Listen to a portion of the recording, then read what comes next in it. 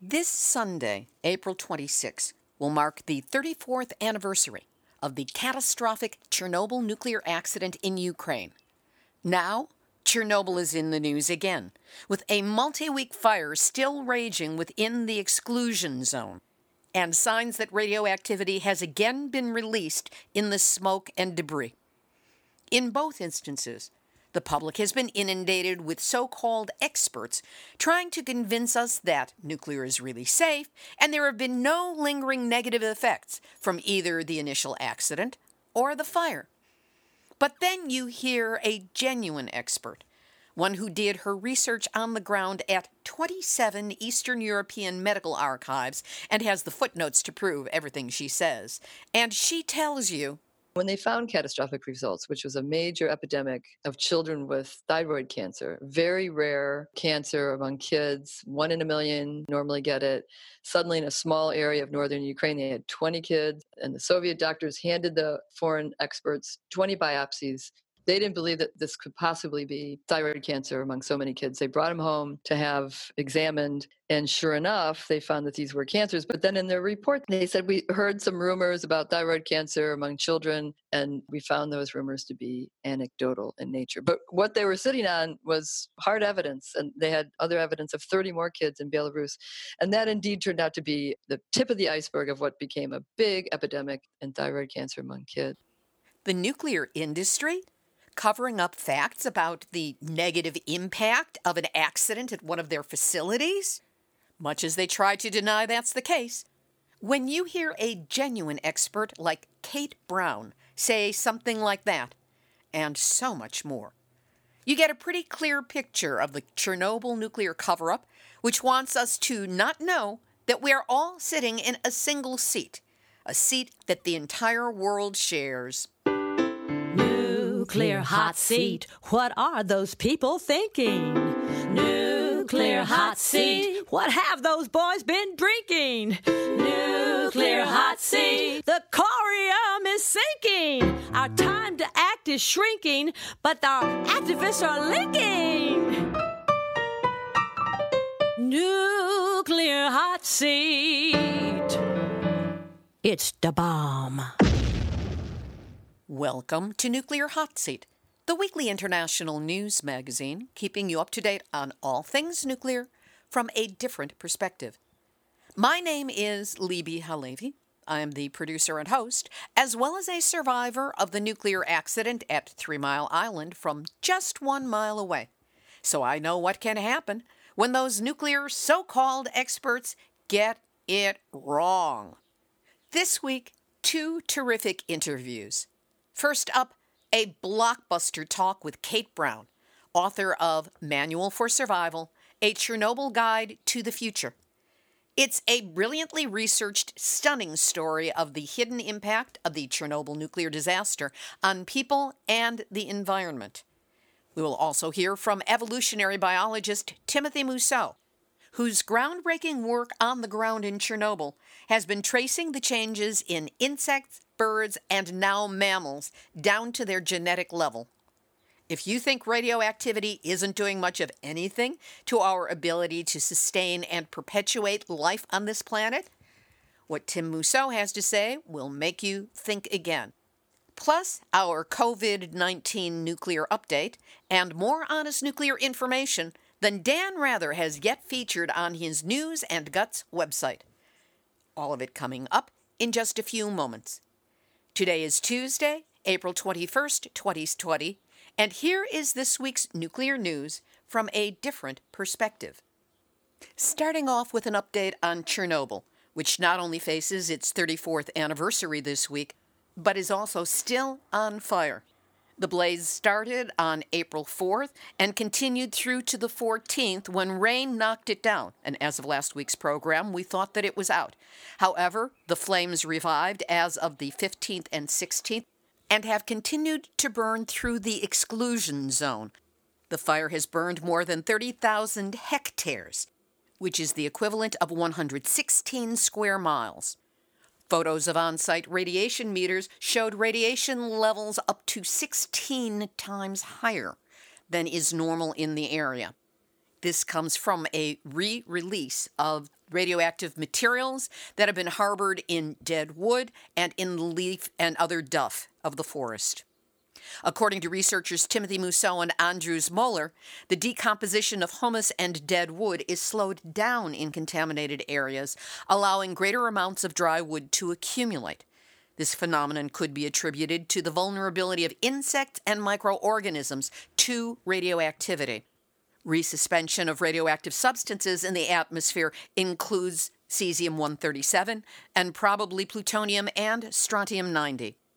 According to data released by the Independent Laboratory of CRERAD, the Commission for Independent Research and Information on Radioactivity, this fire has caused 700 times the concentration of cesium-137 in the air of the city of Kiev, located more than 100 kilometers or 60 miles south of the Chernobyl power plant remains. Kiev, which is already on lockdown for coronavirus, registered the worst air quality in the world this week.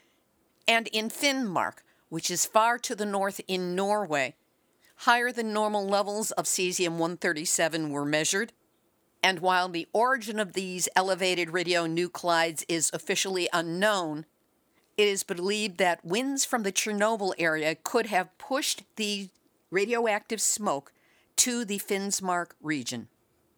At the Vogel nuclear construction site in Georgia, as of April 17, which is the most recent data we can find, 64 workers have tested positive for COVID-19 out of just under 300 who have been tested. Vogel has, in response, cut 2,000 workers from its force and instructed them to stay home. But that is out of a workforce of 9,000. Georgia Power claims to remain focused on protecting the safety and health of its workers at Vogel 3 and 4, but construction work continues.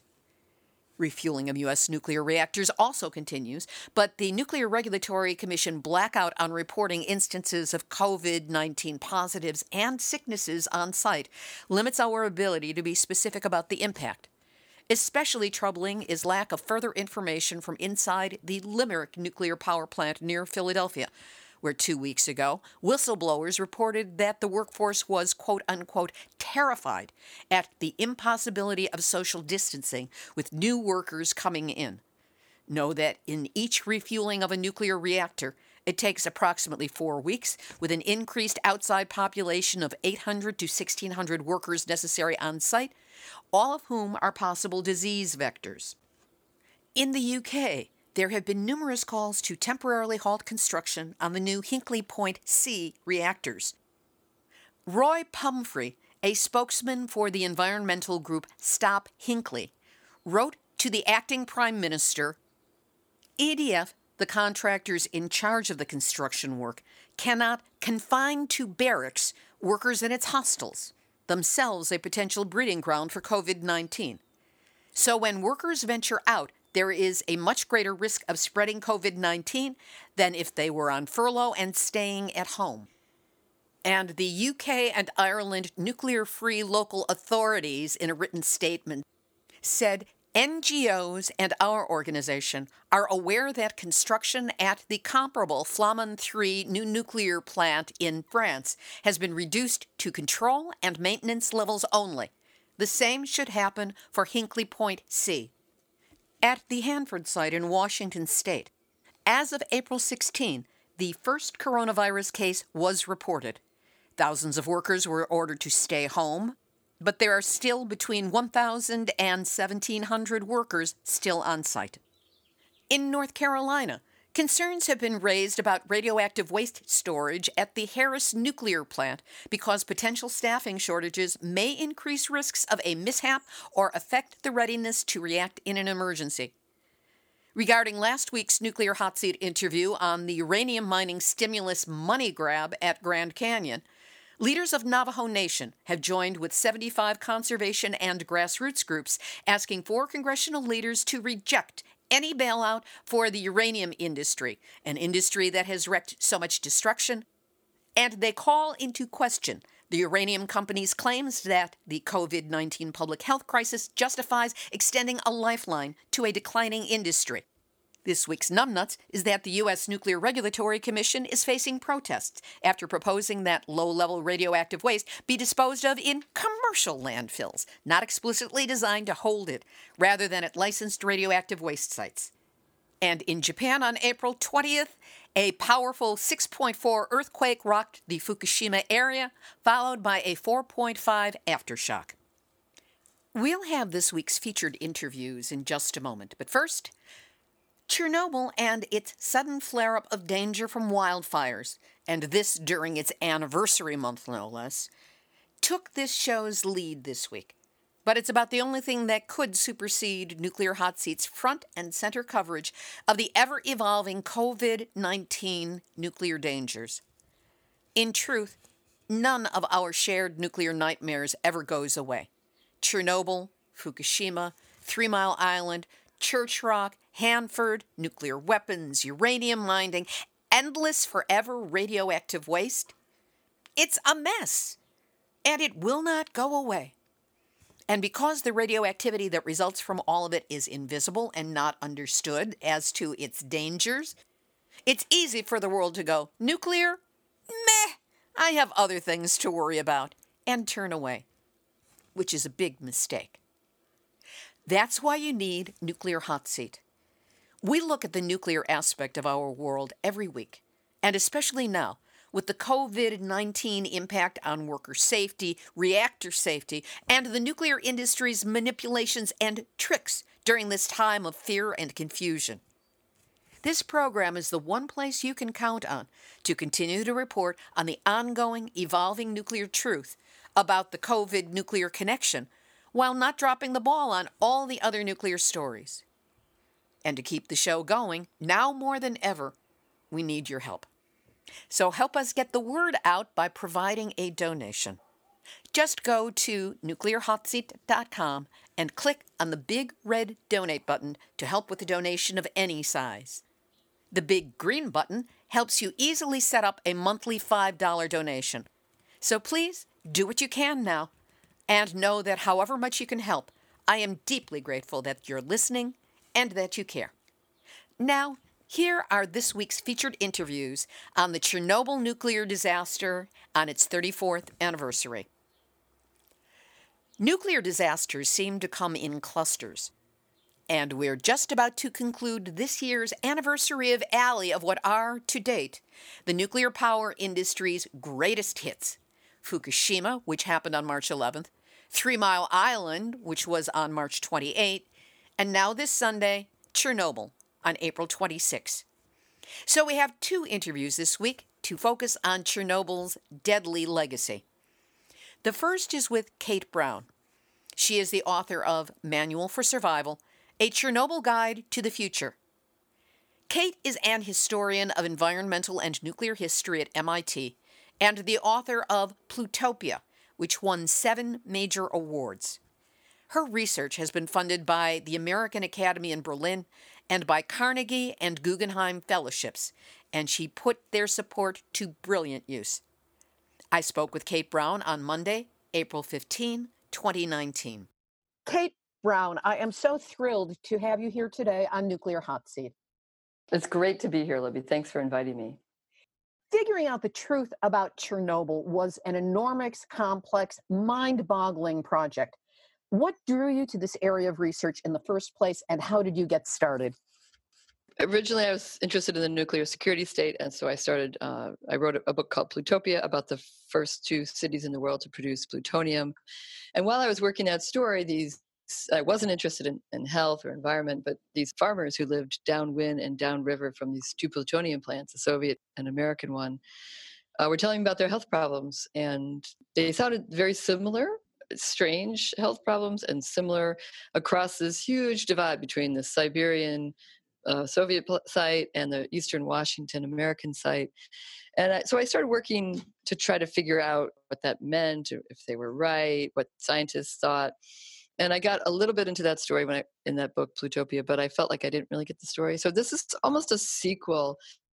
And I thought, well, Chernobyl was a civilian site. It wasn't a military site, so it was more open. It exposed far more people, and it was later. It was in the 1980s rather than the 40s and 50s and 60s.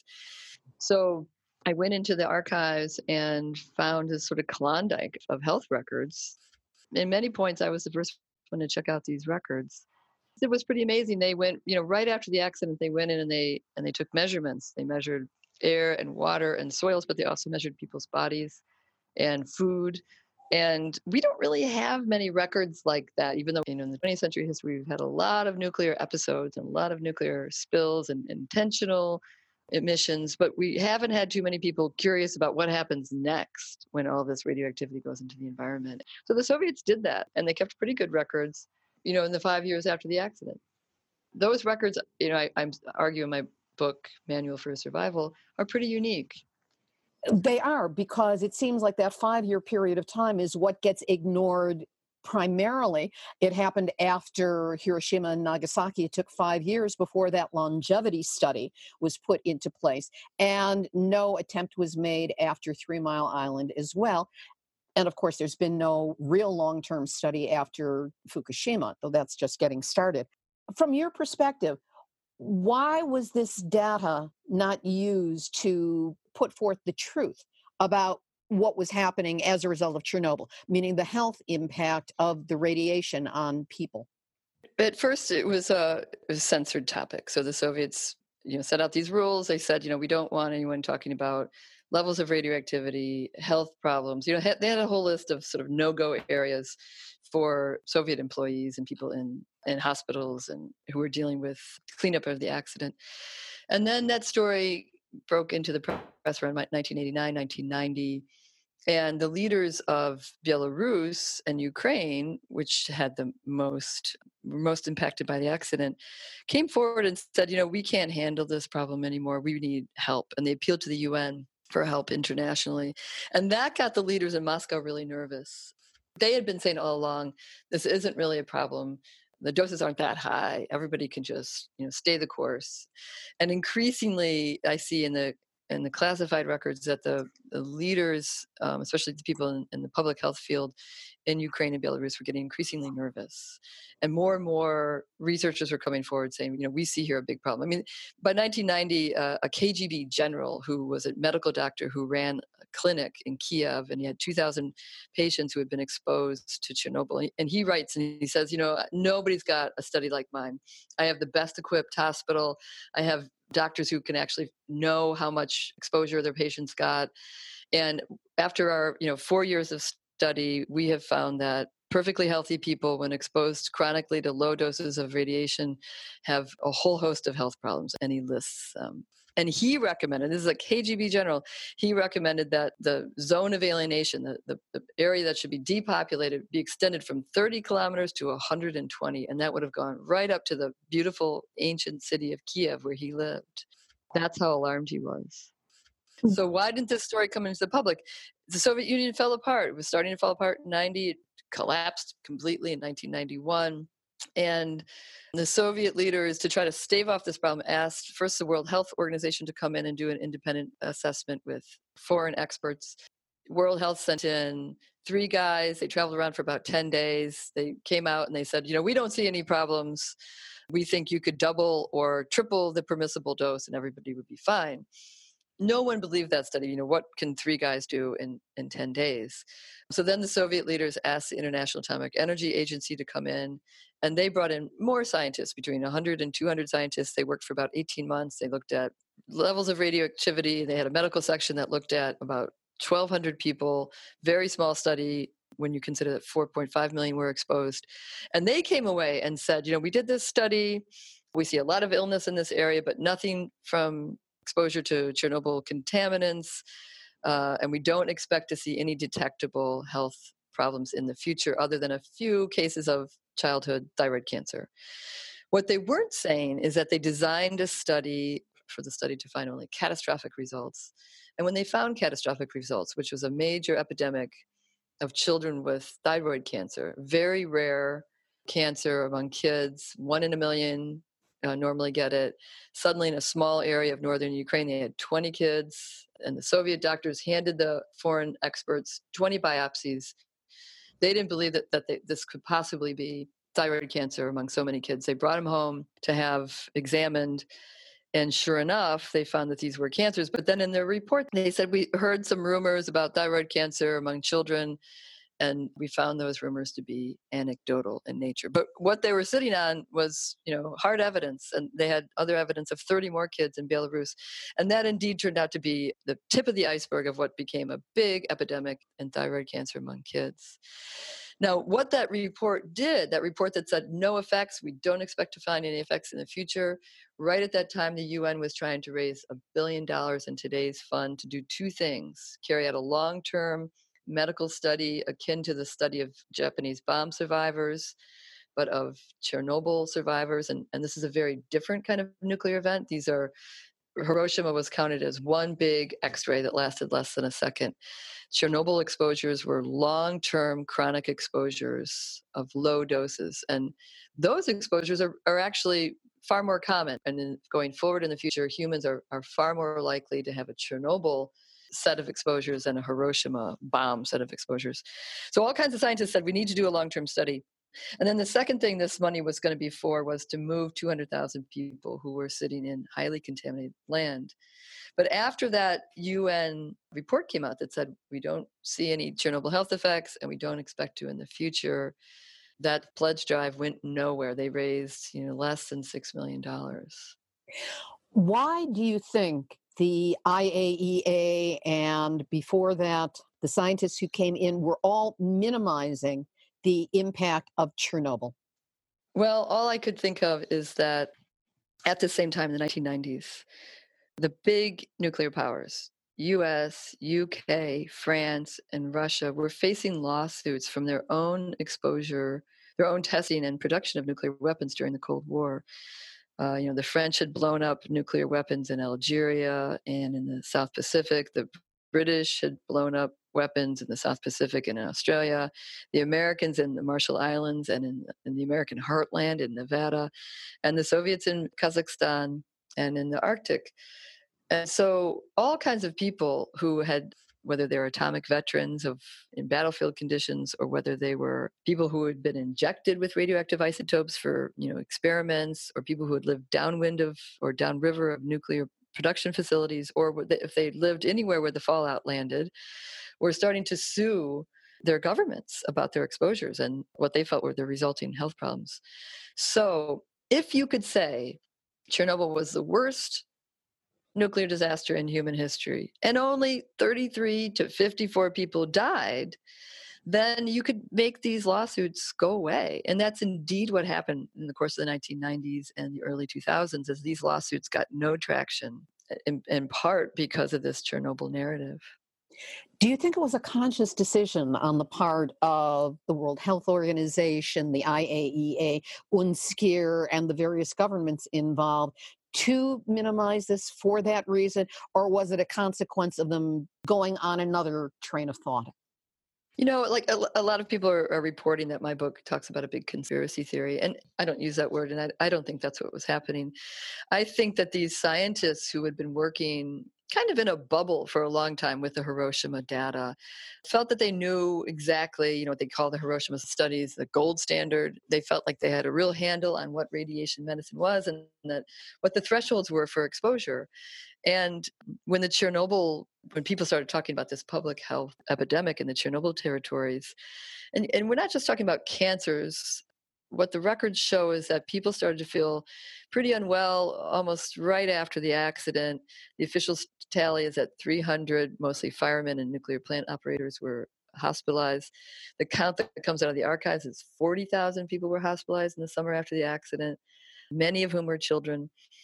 And they didn't feel well, sort of like respiratory infections, chronic sore throats, large thyroid problems with their endocrine system, immune system disorders. Pregnant women had all kinds of complications at childbirth, increasing frequencies of birth defects and spontaneous miscarriages. And then after about 18 months, cancers kick in, leukemias, and then later thyroid cancers among children, and other kinds of cancers start to climb. And so when this story came out, I think the international community of scientists It didn't make sense to them. They had a great deal of faith in their established science, and these results that were coming in confounded them. They said, sure, there might be thyroid cancer among kids, but only after maybe 10 years, not after 3 or 4 years. And they just couldn't believe the evidence as it was presented to them. And if they were to believe it, they would have had to radically alter many of the regulations for operating nuclear power plants and running nuclear bomb factories. And we would have had to rethink, I think, pretty drastically our whole nuclear enterprise. And of course, that was something that they wished to avoid. Now, scientists from Ukraine and Belarus noisily rejected the IAEA's dose estimates and the results of it. And they charged that the IAEA investigators overlooked hotspots of radiation, the resuspension of plutonium particles kicked up by dose, and the ingestion of radioactive particles. They said that people's doses were much higher than the IAEA estimated. What did all of these protestations by scientists from the Ukraine and Belarus lead to? Unfortunately, it didn't go very far. This is at a time, and this is where history really plays an important role, when the Soviet Union was falling apart, and everything that was Soviet, whether it was politics or economics or science and medicine, was considered bad, retrograde, corrupt, somehow majorly flawed. And so when these doctors came forward and said this, they had been living with this situation for 5 years. They had been working closely on the ground with patients.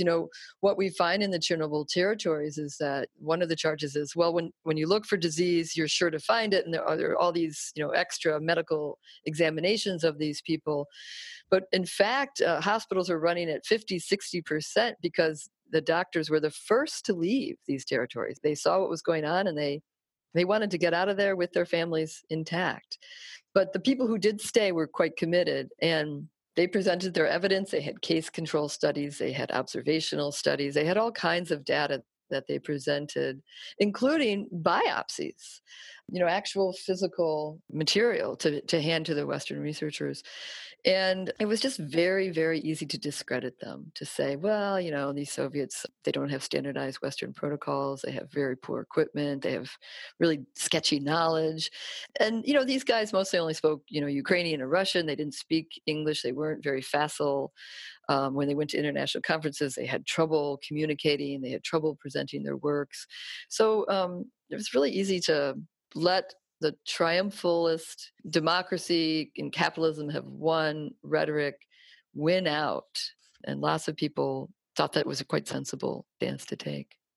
Much of your research was done looking at reports from small clinics and doctors who were on the ground in the area around Chernobyl and reporting honestly.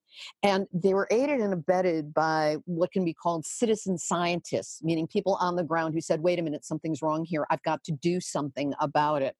What were some of the more remarkable steps taken by the people who were living in that zone to try and bring their information to the awareness of scientists in higher places, say from the West, who could possibly make a difference in the narrative?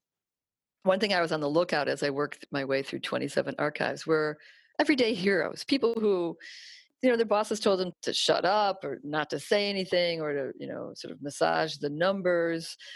And there were people who just refused to do that. And so there was one woman who, she was a physicist working at university in Kiev, and her husband was a civil defense guy. And so they had a Geiger counter. And they went around, they heard about the accident, and they went around just in the courtyard of their building in Kiev. And they found these really radioactive spots in different parts of the lawn. And they went and they found these little tiny grains of sand that were fiercely radioactive. And these were the hot particles that everybody's talking about. And this woman, Natalia Lizitskaya, gathered these hot particles, measured the counts of radioactivity coming from them. And as she ran her calculations, and then she would come back and measure the amount of decay. And then so she'd figure out what isotope it was by how quickly it was decaying. And she gathered, all these different radioactive isotopes and figured out what the whole cocktail was coming from the plant. And very early on, she figured out that this was not, as we were told, a chemical and a steam explosion, but in fact, a nuclear explosion at the plant, that nuclear power plants actually do blow up like nuclear bombs. And she wrote this whole report and sent it to her government to say, by the way, I want you to know that I've run these calculations and this is what I found out. And, mind you, she doesn't have a big institute. She doesn't have a lot of complicated machinery. She doesn't have a whole staff. She's just doing this, in her little tiny 2-bedroom apartment in Kiev with a Geiger counter. And in 2016, this institute in Sweden did, in fact, affirm what she'd been saying for 20 years, that this was a nuclear explosion. And Lizitskaya tried to get word out to the West that there were real problems and that there was much higher counts of radioactivity than the Soviets were letting on. And so in 1988, there was an international conference in Kiev. And so she disguised herself as a cleaning lady, got a bucket and a mop, and went into the conference and got into the closed conference that way by pretending she was just there to clean. And then she went up to a Western researcher, Robert Gale, and tried to give him a stack of her research that she had gathered. And Gale probably never knew this was happening because 4 KGB agents swept her up, grabbed her by each elbow, and led her out the back alley. But there are all kinds of people like that. Another guy, he could not get his leaders in Kiev to understand that even though his region had pretty low counts of radioactivity, the milk was off the charts, over permissible levels, and 3/4 of the milk was over permissible levels of radioactivity for the time.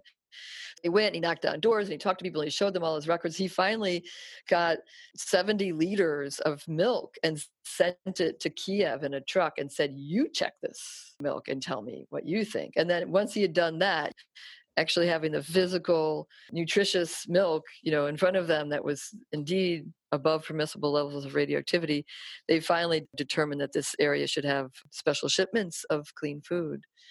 So there's people like that throughout the story. It's really pretty wonderful. It doesn't take many people to quietly resist or be committed to doing their job. That guy with the milk, Alexander Komov, he just wrote me the other day. He says, "I'm no hero. I was just doing my job." And I think those are wonderful stories. And these people should be recognized as heroes alongside the firemen and the miners and the nuclear plant operators that risked their lives to contain this accident. You mentioned Dr. Robert Gale, who was an American. What larger role did he play in the Chernobyl disaster and other nuclear disasters that followed?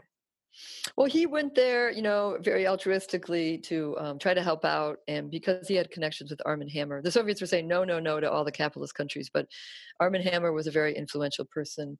And he appealed directly to Gorbachev, and Gorbachev said, yes, Gale can come in. And Gale had a new sort of what he thought would help the firemen overcome radiation sickness, and he wanted to try it out on them. And so he brought that along. And the Soviets were both nervous about this new untested drug. It had been tested on monkeys, but not humans, and also excited maybe it would work.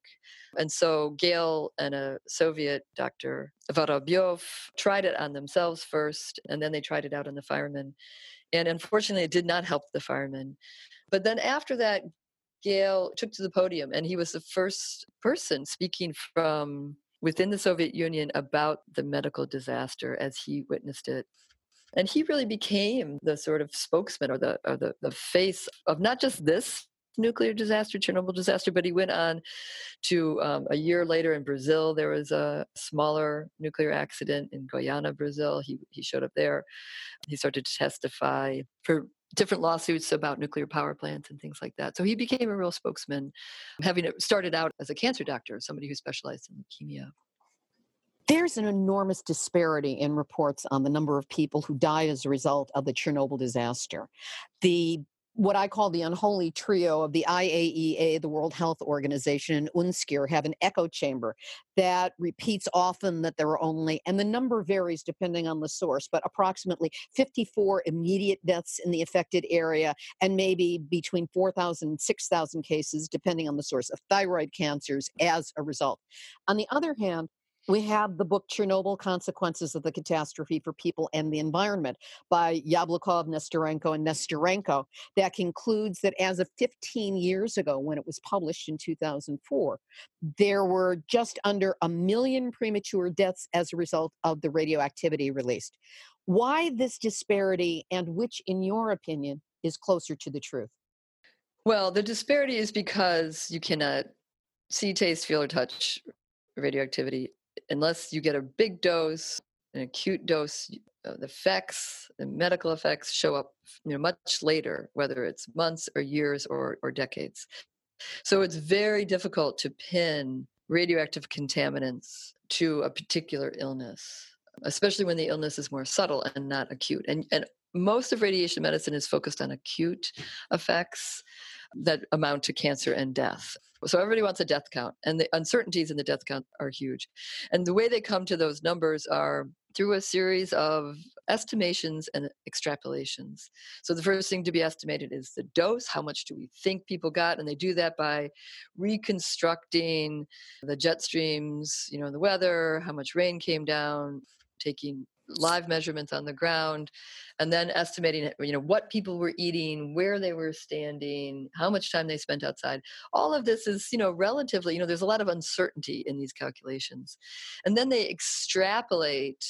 This is what the unscare scientists would do, is extrapolate that dose against what the Hiroshima survivors got. And with that extrapolation, they'd say, so therefore we expect to see 4,000 cancers in the future, or something like that. The problem with extrapolating from Hiroshima is a very different nuclear event. Hiroshima, Nagasaki, 2 bombs went off. They count the less than a second flash of radioactivity that came from the bombs dropping. They do not calculate in that equation of the Japanese bomb survivors the fallout from radioactivity. That was called at the time in the 40s residual radiation. The Americans, with General Leslie Groves as the head of the Manhattan Project, he was really nervous that the Americans had spent millions of dollars building nuclear weapons, and they were worried that nuclear weapons were going to go the way of chemical weapons, that they're going to be determined to be an illegal form of warfare because it didn't just blow up, and kill somebody right away, but it continued to kill people later on and maim and harm people. And that was considered, just like chemical weapons, unfair. So they emphasized, these people who died from the Hiroshima and Nagasaki bombs died from burns, just regular thermal burns that anybody could die of in conventional warfare. And they tried to emphasize this is like a conventional explosion. So they wanted to renounce that there were long-standing, that there was residual radiation, that radioactivity remained in Hiroshima and Nagasaki. And the Japanese were reporting this strange atomic poison that kills people who were not there in those cities when the bomb went off, but still came in later and got sick. And some of them died. Like, how did that happen? There must be something lingering. But none of that residual radiation or what we can now call fallout was considered in the dose. The other problem with the Hiroshima studies is that they began 5 years after the explosions.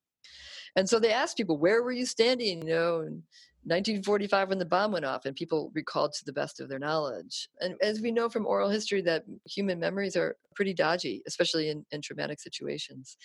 So they did a dose reconstruction. The Japanese scientists at the time actually took measurements. Historian Susan Lindy talks about this. They took their own measurements. They recorded pretty high levels of radioactivity. The Americans, when they came in and occupied Japan after the war, confiscated those records, and we don't know where they are to this day. So the Hiroshima records are dose reconstructions. They're estimates, they're guesses about how much of a dose people got. And then the third problem with the Hiroshima studies, or the Japanese lifespan studies as they're formally called, is that the Americans controlled these studies until the 1970s. And as I said, the Americans had a political interest in minimizing the impact of nuclear warfare, of atomic warfare. What influence, if any, did this uncertainty and the minimization of health impact information from Chernobyl, and also what you're saying about Hiroshima and Nagasaki, have on our understanding of the medical impact at 3 Mile Island, which happened before Chernobyl, and Fukushima, which happened after Chernobyl? In both the 3 Mile Island case and the Fukushima case, as with the Chernobyl cases, because scientists working, from the Japanese lifespan data are saying, these doses are too low. We estimate there's going to be no problems. We really don't have studies. We don't have serious studies. That we haven't put in the time and money and commitment to do a long-term epidemiological study on low doses, chronic low doses of radioactivity. And that is the scenario that going forward in the future we're most likely to experience. We're probably going to have more nuclear accidents, more nuclear spills. We encounter man-made radioactivity in the environment almost every day. And so we should know that, and we should demand that our scientific establishment and that our governments do those studies finally. And that's where I end. I mean, we see some troubling data coming out of places where people have been exposed to man-made radioactivity, but those are just correlations. What we need is to determine causation. And to do that, we finally need to do some real studies. Do you think it's intentional that these studies have not been done? I cannot impugn what other people's motives or intentions are, but I think it's troubling that we haven't done them. I can say that for sure. Do you think that the experts who deny or minimize any health harm from Chernobyl's radiation, not necessarily the bureaucrats or the politicians, but the scientists, actually believe their own denials of radiation's health impact? Oh, I'm sure yes. I mean, they believe in their science, and they really hold to their science. But I think what's amazing about radiation medicine is that really since the end of the Cold War, there have been amazing developments and discoveries in the field of biology and medicine. We've learned about microbiome. We've learned about how sensitive neurological systems are. We've learned about intercell communication and how sensitive they are, and epigenetic effects that can be passed down. Basically, almost acquired traits or patterns of cell communication that can be passed down from parent to offspring. And very few of those insights have translated into radiation medicine. We sort of need an update of that field. Since the publication of your book, what has been the response in the media?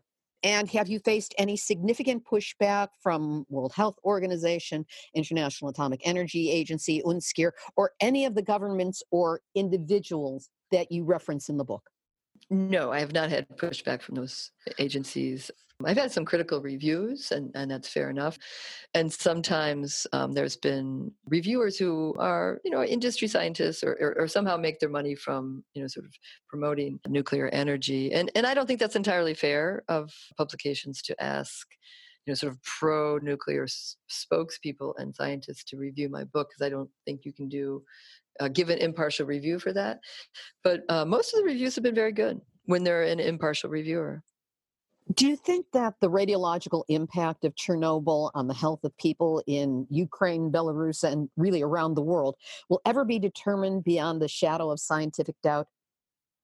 Oh, I hope so. I hope one day we will have certain knowledge, just like for a long time we didn't know, it was debated and fiercely fought over arsenic, lead, tobacco, DDT, X-raying fetuses in vivo. Like all of these things were debated, fiercely debated, that when scientists first discovered these problems, fiercely resisted, usually by people who stood to make money from selling products that were damaging to human health. Now we know for sure that cigarettes cause cancer. We know for sure that lead causes all kinds of developmental problems among children especially. We know that arsenic is poison. And so I think one day we'll have more certain understanding of what low doses of radioactivity does to human health. If you were to sum up the message of your book and all the research that went into it and present that message to the world, what would you want to say? I guess I'd want to say that Chernobyl is most often described as an accident, and I think that's wrong. That an accident implies that there's a beginning, a middle, and an end. And people definitely want closure when there's been a bad accident or any kind of trauma. But I think that's doing this event a disservice. What I found as I researched is that area in northern Ukraine was contaminated with radioactive fallout from nuclear testing before they even built the Chernobyl plant.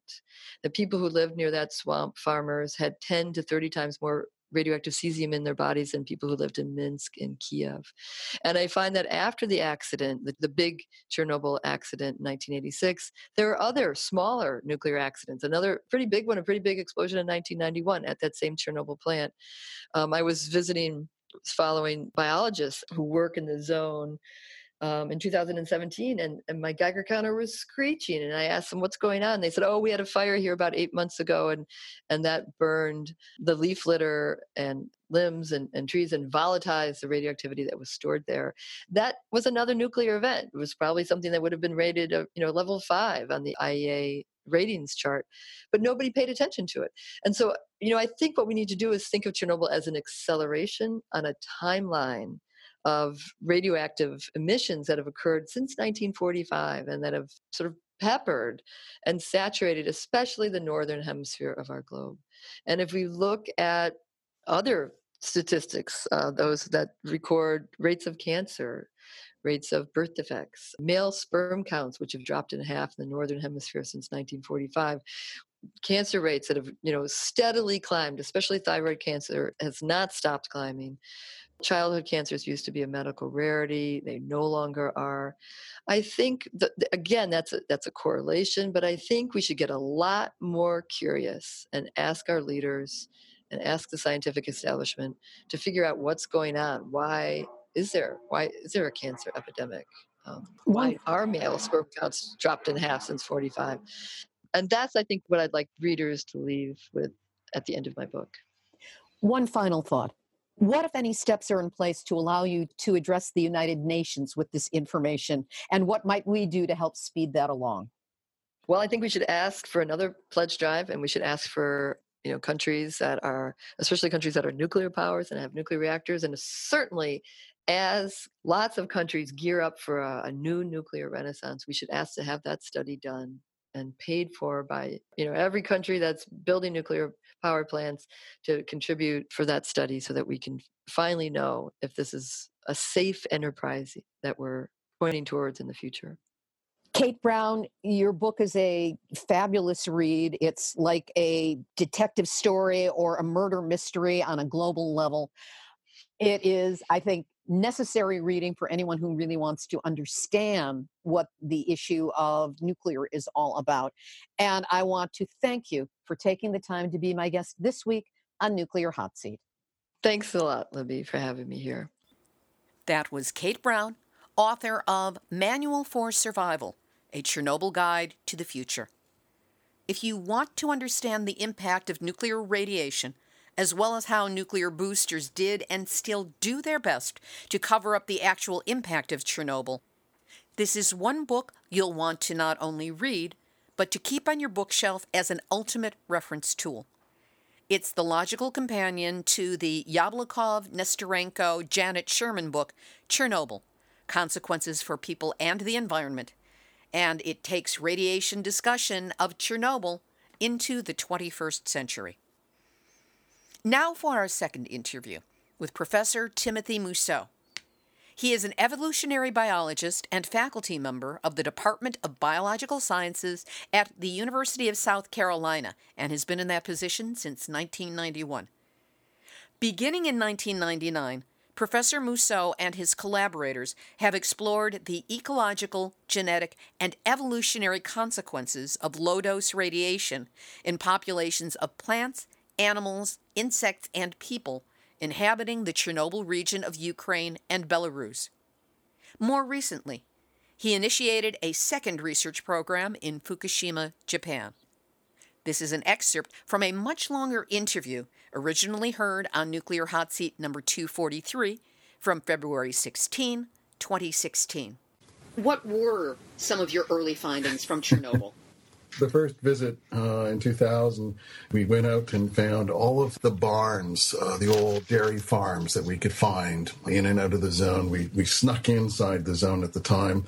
At the time, the exclusion zone wasn't really as high security as it is now, and so it was easy to sort of zip in and zip out with nobody ever catching you. And so we found a number of the old dairy farms that still had barn swallows in them, inside the zone, outside the zone, as well as in areas a fair distance away that were much cleaner, less radioactive, and started catching all the birds we could catch. And the first discovery was quite striking. Many of the birds living inside the exclusion zone or right on the border of the exclusion zone had patches of little white feathers on them. Nothing really striking, no three-headed monsters or anything like that. But these birds were extremely unusual. They were pale to begin begin with, but they also had these patches, what we've been calling partial albinos. There are other names for this phenomenon, but everybody sort of understands partial albinism when you say it.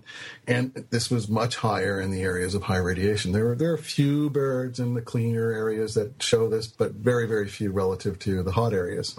So that was sort of the first observation. We came back each year to these same farms to follow these same birds. And the beauty of barn swallows is that they'll actually come back to the same barn, the same nest, as long as they're alive once they start breeding.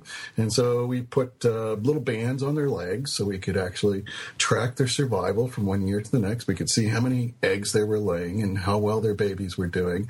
And we could take a little blood from them so that we could look for genetic damage and antioxidant levels. And we figured out how to get a little sperm sample from the males so we could look at how well their reproductive materials performed. And all of this started to add up to an interesting story after a couple of years. First, we noticed that males in the more radioactive areas were showing sperm that was either deformed or not particularly active, not particularly good at doing its job. That was the first sort of clue that fertility might be an issue for these birds. Then we started to notice that many of the birds had other strange abnormalities, physical abnormalities, tumors on their heads, tumors on their feet and on their rear ends, and sometimes on their wings, just sort of abnormalities that you never see in a normal population. And so all of this kind of added up to the fact that these birds were not doing particularly well. They were living half as long as birds in clean areas. They were having fewer offspring. The male, as I said, the male fertility was lower. Recently, we've also shown that they have higher levels of cataracts in their eyes. It's just a plethora of negative consequences of the exposure to radiation. That was the beginning of all of this. And you go back to Chernobyl still every year to do the updates on the bird population? You know, we do. We've been tracking the barn swallows every year. And, every year we try to add a little experiment to the pot so that we learn a little bit more about what might be going on. The fact that we've been doing it for 15 years straight, this will be the 16th year for these populations, gives us a lot of statistical power for the sorts of questions we're interested in. Some years we've been putting little dosimeters on the legs of these birds for the last 4 years. And so now we have a really good idea of how big a dose they're getting as they fly around, and that's never been documented before. We keep following these birds, but in 2003, 2004, we realized that barn swallows were great, but people, had broader interests than just barn swallows. Well, what we realized actually was that there was this growing interest in what was going on in the Chernobyl zone. We weren't just doing it to satisfy our own curiosity at that point. We realized that other folks were interested in, and the questions that we were getting were, this is happening to the barn swallows. Is it happening to the other birds? What's happening to the insects? What's happening to the mammals? And so we started to branch out into a few other areas. We brought in other experts from other universities to collaborate with, to help us in some of the systems we had less experience with. And so now we've been working on the entire bird community. I guess 3-4 years ago, we added a group from Finland who are mammal specialists, small mammal specialists, and we've been trapping rodents in Chernobyl as well as in Fukushima, and learning an awful lot about other components of the ecosystem in the area. Any results that you can report as yet? One of the great things about working with, some of the best scientists, some of the most accomplished scientists from around the world on these projects is that, we're getting a lot done. We've published about 80 papers in the last 10, 11 years on Chernobyl and Fukushima, and folks can go to my website and get them all. But the latest results, we published a paper last week, actually. It came out. It was one of our first papers on the small mammals, the rodents of Chernobyl, where we document an increase in the rate of cataracts in the eyes of the females. We published a paper on the birds of Chernobyl 2 or 3 years ago, showing again that the cataracts in the eyes were much higher levels in the more radioactive areas. Now we're seeing this also in the rodents. And so this provides substantial support for the hypothesis that, this is the radiation that's causing this. folks tend to, if they can, they will throw out some objections to some of these ideas. They'll suggest that it's not due to the radiation, it's due to something else. And they'll have a long list.